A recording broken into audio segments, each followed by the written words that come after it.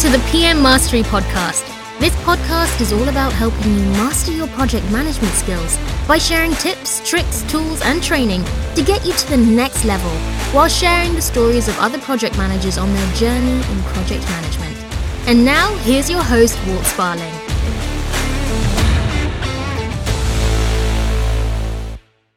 Welcome to the PM Mastery Podcast, episode number 1.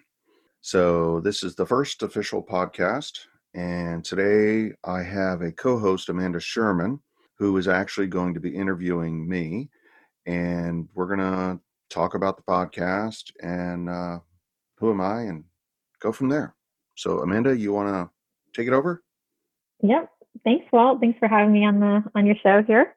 Well, first and foremost, let's talk about the podcast and tell us a little bit about it and how you came to be here. Okay.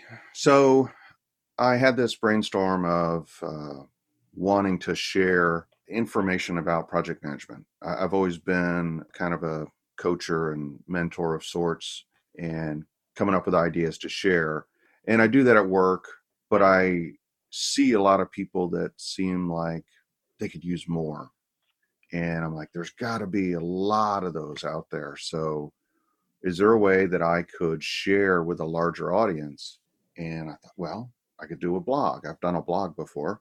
And then I'm like, but, blogs are cool, but talking to people would be even cooler.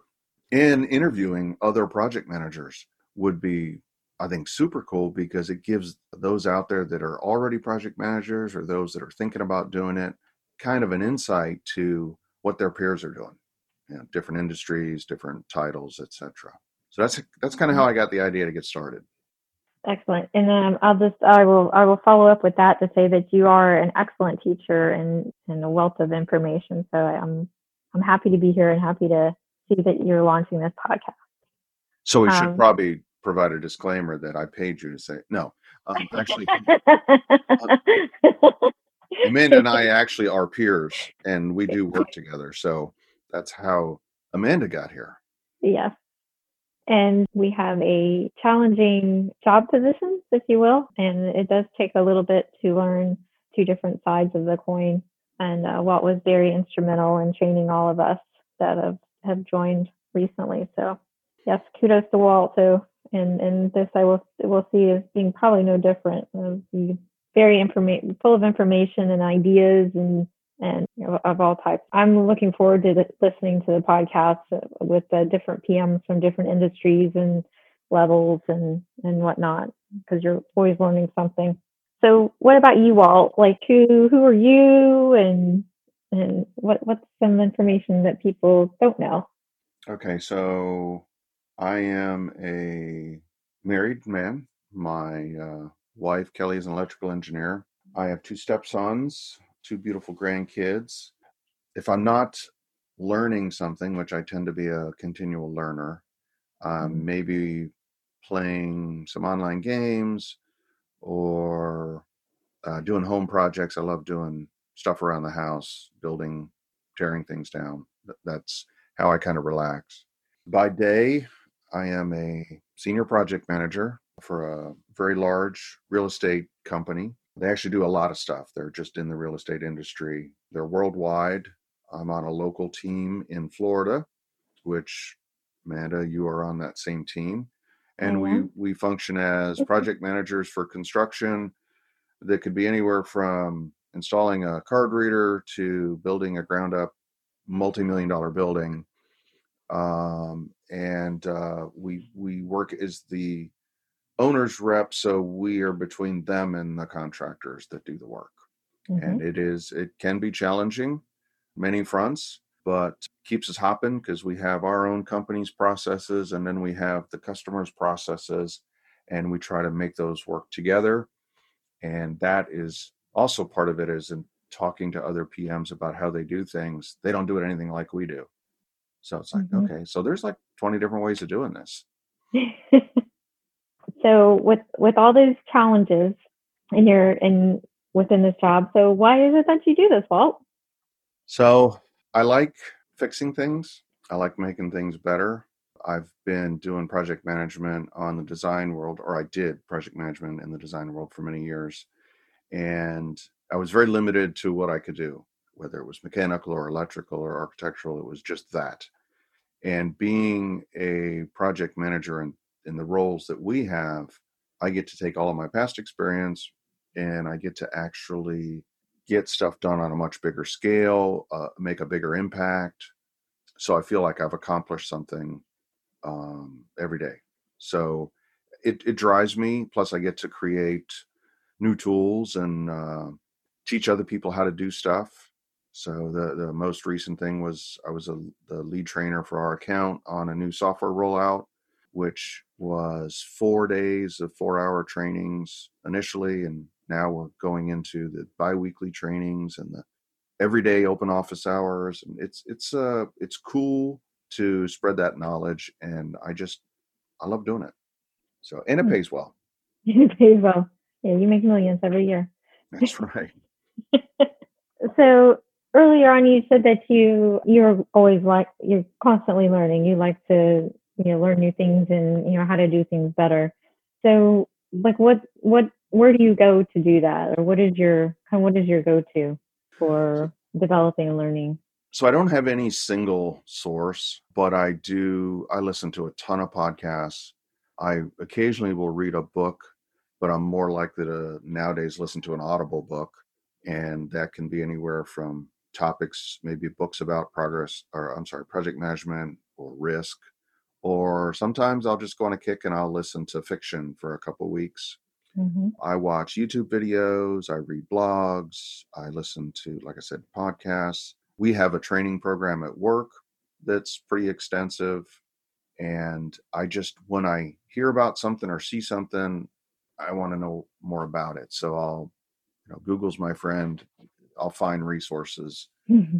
And that's how I keep up. I also do LinkedIn Learning and Udemy, which is another great resource. And we're going to talk about some of that in future, maybe posts or podcasts for users, is what resources do they have to continue their education. So I want to share a lot of those resources. That's really cool, man. I'll look forward to seeing those. With your current role as senior project manager, what are some of the challenges that you face and encounter? Well, obviously working with you is a pleasure. So I don't know. Challenges come up all the time. And that's the one thing about being a project manager, is being able to not let those challenges kick your butt and come up with a solution, be level-headed. So I think the thing that I struggle with the most really is myself. So I'm a recovering perfectionist and a multitasker. Why did I struggle with that? I must have been multitasking. So there you go. Those two things, if I struggle with getting things done, it's because of those. So I'm getting better at that. I focus more on specific tasks. I schedule everything, always trying to find some new ways to keep me on track. And I am learning to let go of stuff. It doesn't have to be perfect. It just has to be good. The saying of perfect is the enemy of good. Because of perfectionism, anybody out there who is like that, they know that they will start something with grand visions, and then it's got to be just right. And therefore it never gets finished because it's never going to be perfect. So in my younger years, I was famous for that. I had great ideas and I would start them, but I couldn't make them perfect and I would never finish them. And it took a lot of years for people to say, stop being so perfect, just do it. So that's been helpful and focus. So those two things, things that have held me back, are me. So I'm my biggest challenge. Interesting.